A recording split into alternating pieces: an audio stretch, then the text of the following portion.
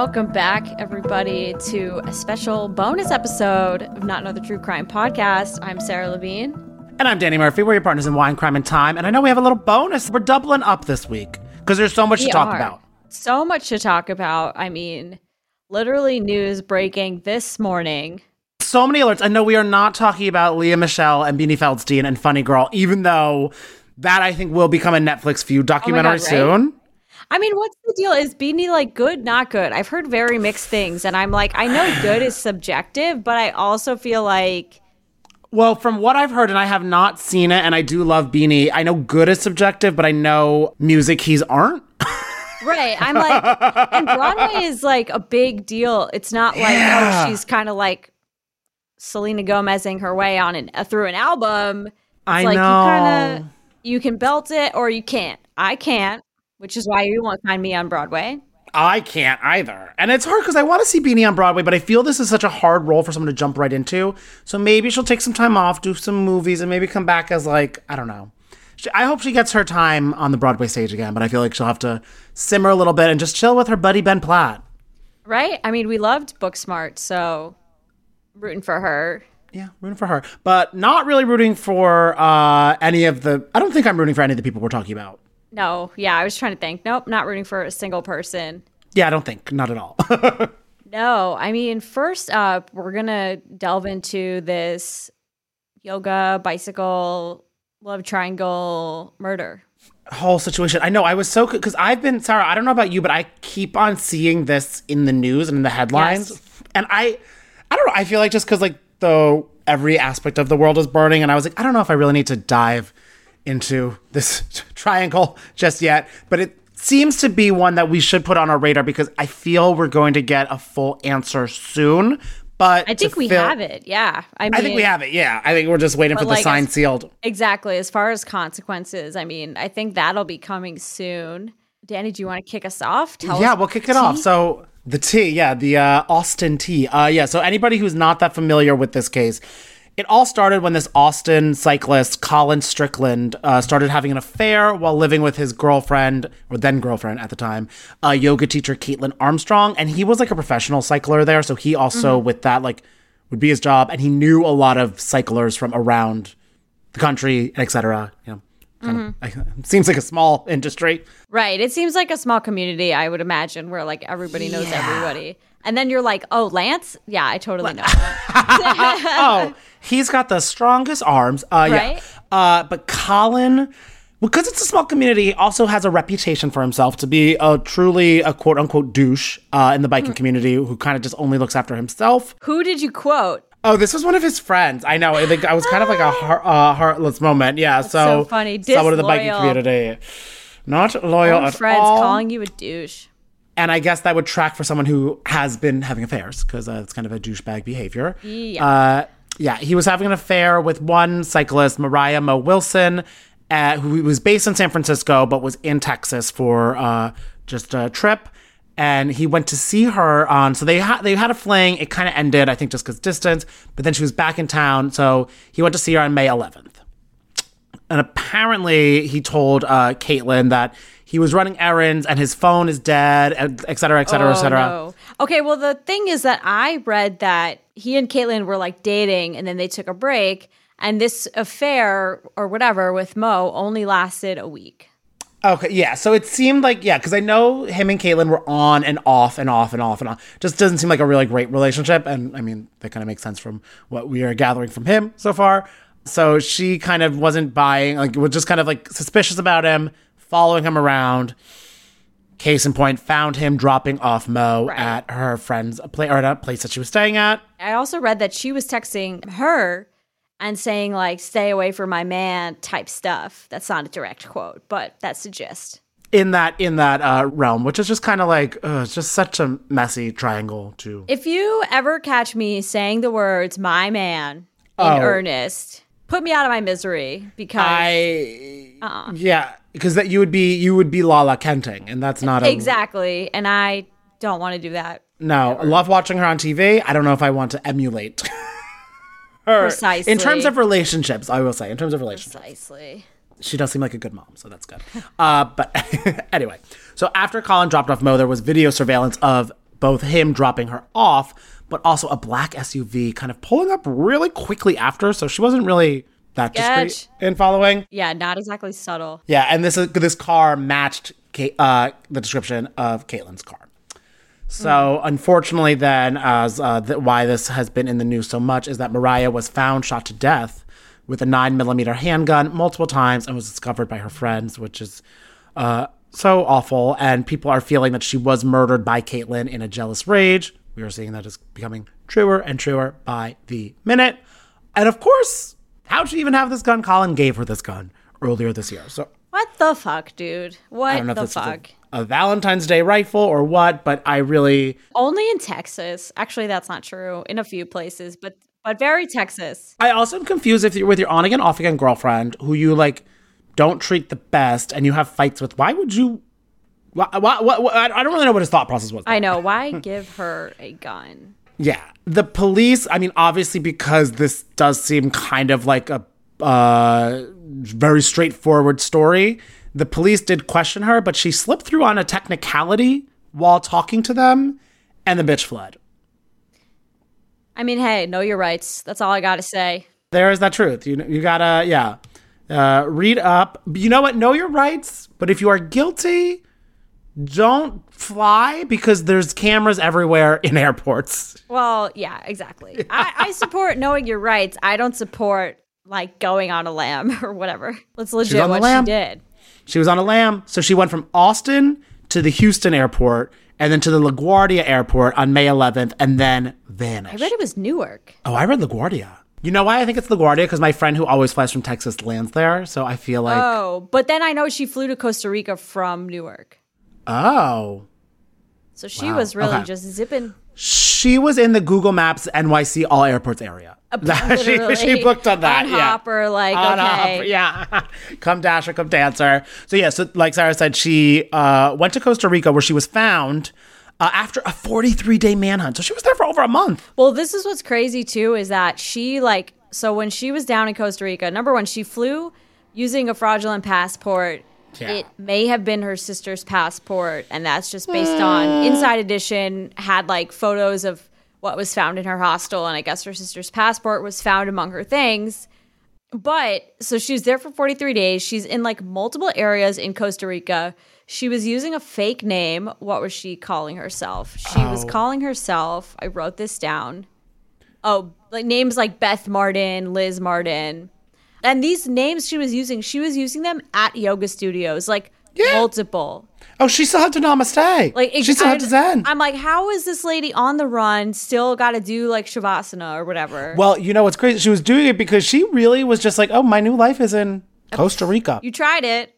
I was like, yeah, I guess being on the run from a murder would be stressful. Yeah. But and she wanted to learn how to do like surfboard yoga, which I'm like, oh, so you have the she had mental disassociation or like compartmentalization to be like, you know what? Let me expand my horizons. Let me do a few different yoga moves in the water. That's out of control.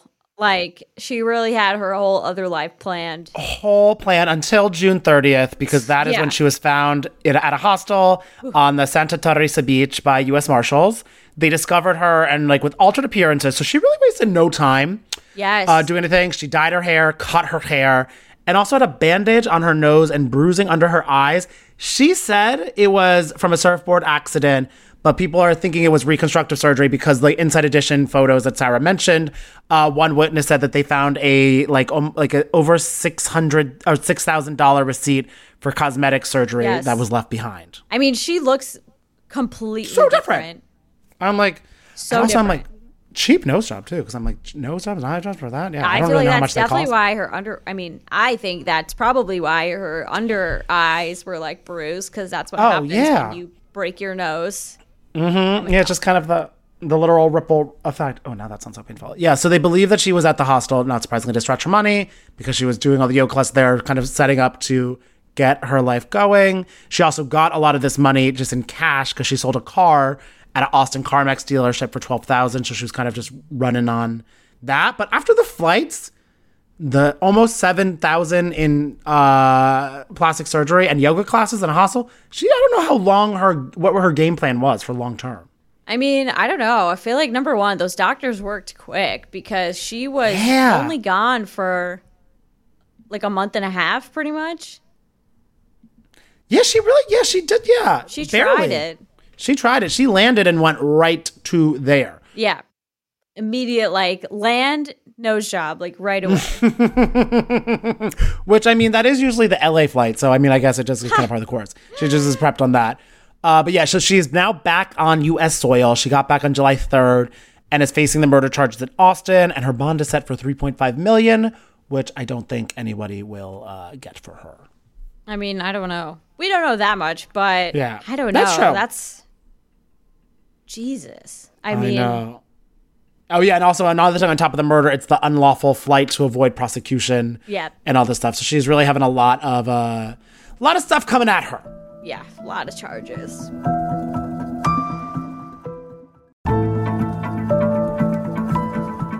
Well, speaking of charges, here's a surprise. Really, that we didn't see. Truly. We should have put this in our end of year guessing game. We should have. I would have said no. Not because I didn't think that she should have done it, but because I thought like sheer like willful ignorance was going to prevail. Her tagline said she wasn't going to do it. Her merch she was selling said she wasn't going to do it. But what did Jen Shah do, Sarah? She pleaded guilty to fraud charges. And mind you, this is after like an entire season of television where she's like screaming, crying about her innocence on national TV. She put on a decent act, definitely better than Erica's, I think. She did. It is funny too, because I saw a tweet where people are like, how does Erica feel that someone who's actively saying they're guilty has more support, not from me or Sarah, but has more support from the Twitterverse than you? Yeah, I'm like, from who? Not me. From whom? Just Meredith Marks.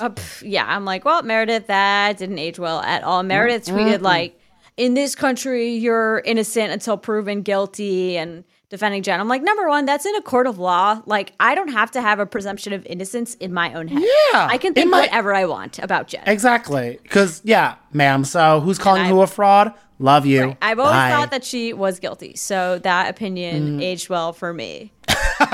Same. So Jen and others, including her assistant Stuart Shaw, allegedly ran a telemarketing scheme that targeted the elderly, according to like federal documents and prosecutors.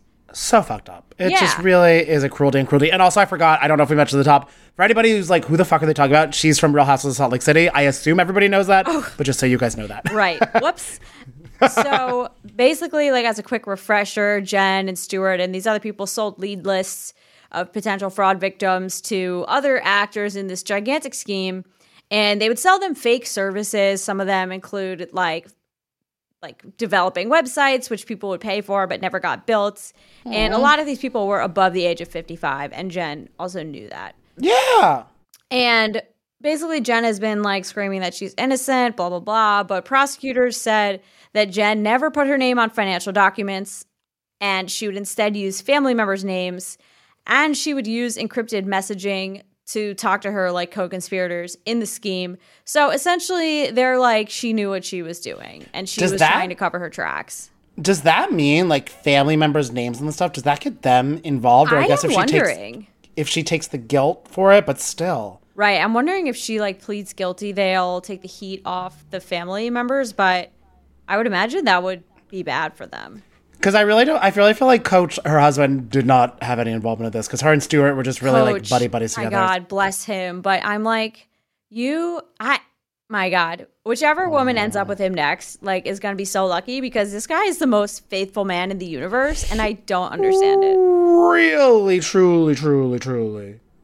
Like, wow, he's a true ride or die. I mean, good for Jen. She's lucky to have him. She needed something, yeah. So back in November, Stuart changed his not guilty plea to guilty, while Jen was still maintaining her innocence. That changed today in a kind of surprise move that nobody saw coming. I think she just went to court and like pleaded guilty all of a sudden. Like, we didn't know that she was going to do this. Which is smart, because she's been rolling up to court and head to toe Gucci, and I'm like, she really was not trying to be likable at all. No. So I think she realized that the jig was up. Agree. So she changed her plea to guilty today. The sentence calls for up to 14 years in prison, according to the deal. And it's a lot. But it's more than like, she was facing like multiple decades in prison. That's true. So up to 14 years, she'll pay over $9 million in restitution to her victims and also forfeit $6 million. I don't know where she's going to get all this money. She was Airbnb-ing her house, but yeah, sure. Good luck. It's a hard thing because they were moving. Last time we saw it, they were moving out of that rental, everything like that, really struggling. So this is a tricky situation. I don't really know how she's going to work herself out of. I wonder how. I feel she will definitely face jail time. Oh my God! Wait, I thought you were like she's going to face time in jail. No, my words are scrambled. Yes, she will probably try to zoom into some recordings for Salt Lake City, but I think she definitely 100%. Is going to. I don't know, 14. I could see 3 or 5. Yeah. Yeah, I don't know. I mean, we'll see, but wow, that's really a lot of years to spend in jail, and like she has, young kids and. Yeah, and well, if you have young kids, you know what my rule is? Don't scam old people. And then you can hang out with your young kids, because there you go. Because 14 years, she's 48 now, so she could the longest she can come out, she's 60, and it's like, girl. I mean, realistically, I feel like if she does get sentenced to the maximum, and she also said that she won't appeal if the sentence is 168 months, which is 14 years or fewer. But so even if she does get the maximum, like she'll probably be out in half that. That's true. For like good behavior and stuff. And talk about like, because I mean, yeah, Teresa, well, she was only in for a year or so. So, she probably is. I know for a fact she's like, I'm the new Teresa. When it's like, no, baby, you've just been on a reality show for 2 seasons and you're fraud. I mean, we're also like, 7 years from now, I can't bank on the Real Housewives of Salt Lake City still being here. No, you can't bank. We can't. Yeah, but best of luck to you and all your merch endeavors. I guess it's a half off sale for all her shirts that say Jen Shah is not guilty. I know. Oh my God. I hope flash sale. Everybody go burn those. Please. Yeah. If you bought one, also look inward a little bit. Truly. Wait, but what's the other update you have for us, Sarah? Oh, yes. There was a Theranos update. Really quick one. I feel like it kind of went under the radar. Yeah, I didn't really. Right. That's because, I mean, Elizabeth Holmes was the biggest component in all this, and she has already been convicted. But Sunny Balwani, her boyfriend and like former Theranos CEO, I believe, or was he the CEO? Maybe she was the CEO. He was like also some executive. I forget. He was a skater boy. I know. Right. He was the he was the COO. COO. I knew it. Okay. Yeah. Anyway, I didn't know it. He was convicted of all 12 fraud counts against him. What's interesting is I think that Holmes was only convicted of like 4. I think so. So I don't really know why he has more fraud counts, but he was found guilty of 2 counts of conspiracy to commit fraud, 6 counts of defrauding investors, maybe because he was a COO, 4 counts of patient fraud. And what's wild is he faces up to 20 years in prison for each fraud count. Oh, fuck. Yeah. And sometimes I think you can like serve them concurrently, but I don't know. I know that, yeah, but I feel like this was a big one. I don't know if they're going to be concurrent all of those. Even if you serve 6 of these concurrently. Right. It's like, damn. And so he's going to be sentenced later this year. And so, because I know Elizabeth is September 26th of this year, I want to say. Okay. I was wondering that because I just read that they were, I guess, maybe waiting for his trial outcome to see to schedule her sentencing. So that's going to happen like on the sooner side. And just as a refresher, back in January, Elizabeth was convicted of conspiracy to commit fraud against investors and also 3 counts of wire fraud. And each of her charges carries a maximum penalty of 20 years. We don't know how much prison time she's facing yet, but it will be an amount. It will be an amount coming on soon. So It is one of those good lessons for everybody who thinks you want to try to cheat the system. You will probably end up like one of the last 2 people we were just talking about. Don't.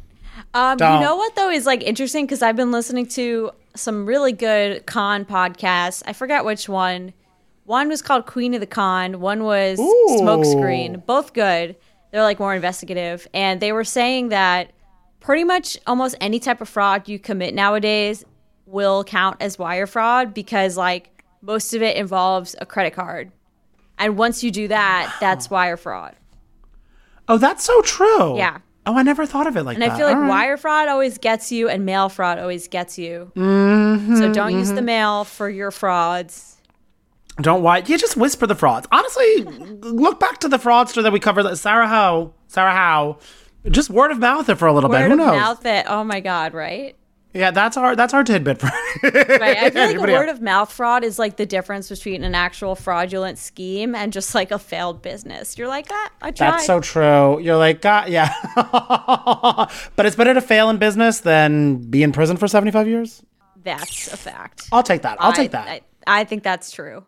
That sounds like that Broadway play. Yeah, how to succeed in business. So, but I feel like we're going to be doing these bonus episodes maybe once a month or so. Just little quick updates. Stories that we're like, I don't know if we want to talk about Jen Shah. I mean, we could, but we'll leave that to Dylan. We talked about her twice, I think, for like 2 full episodes. Yeah, so she's in depth. I'm a little shawed out, but yeah, I'm a Shaw of a being after talking about her. Yeah. I feel like we definitely need some more housewife crimes to happen. Ooh.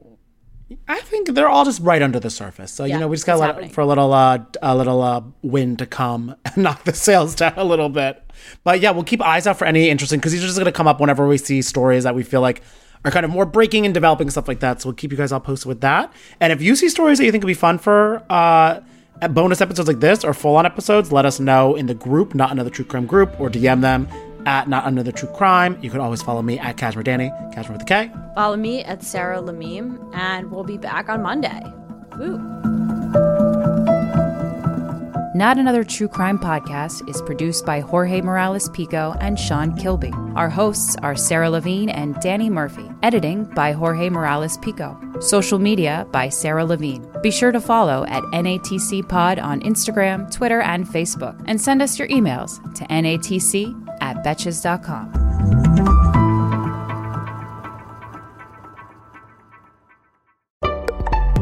Betches.